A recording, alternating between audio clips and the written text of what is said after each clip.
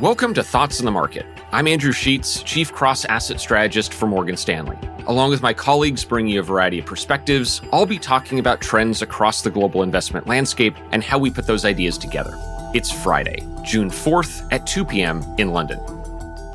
One of the pleasures of hosting the Friday slot of this podcast is that once a month, I get to speak to you immediately after the U.S. reports its monthly jobs number. This is probably the single most followed piece of economic data across the market, as it speaks to both the health of the economy and also how quickly the Federal Reserve may have to adjust its interest rate policy. After disappointing figures last month, today's data was more mixed, but broadly in line with expectations. This speaks to ongoing uncertainty around the true state of the economy, uncertainty that we think will persist over the summer as data remains noisy. But it also speaks to a central dilemma for the Federal Reserve and a fascinating economic debate to watch.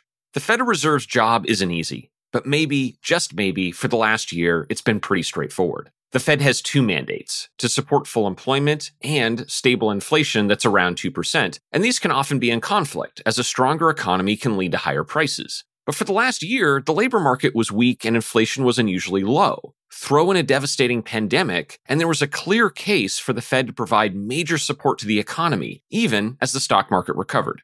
But now it's getting more complicated. Readings on inflation have started to pick up, even if our economists think that some of this pressure is temporary. The labor market is getting better, notwithstanding some recent noisiness in the data. And while much work remains to be done, higher vaccination rates are improving the outlook for the pandemic. In short, pillars that have supported extraordinary action by the Federal Reserve are all starting to shift. That means the support will be withdrawn. The question is, how quickly could this happen?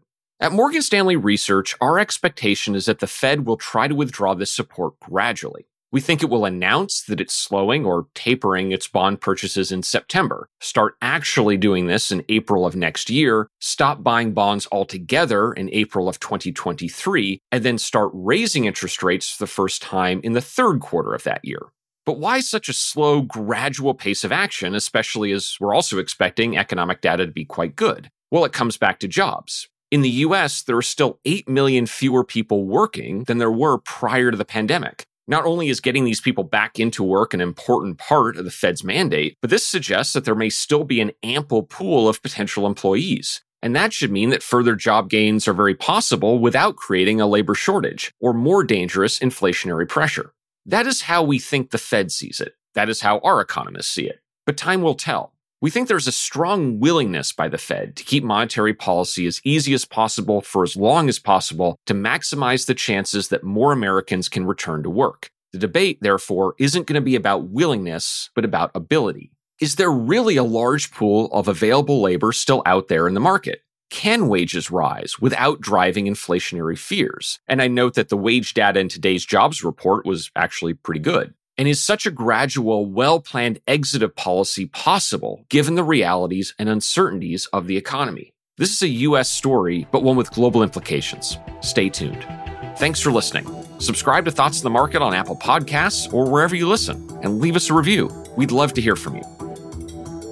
The preceding content is informational only and based on information available when created. It is not an offer or a solicitation, nor is it tax or legal advice.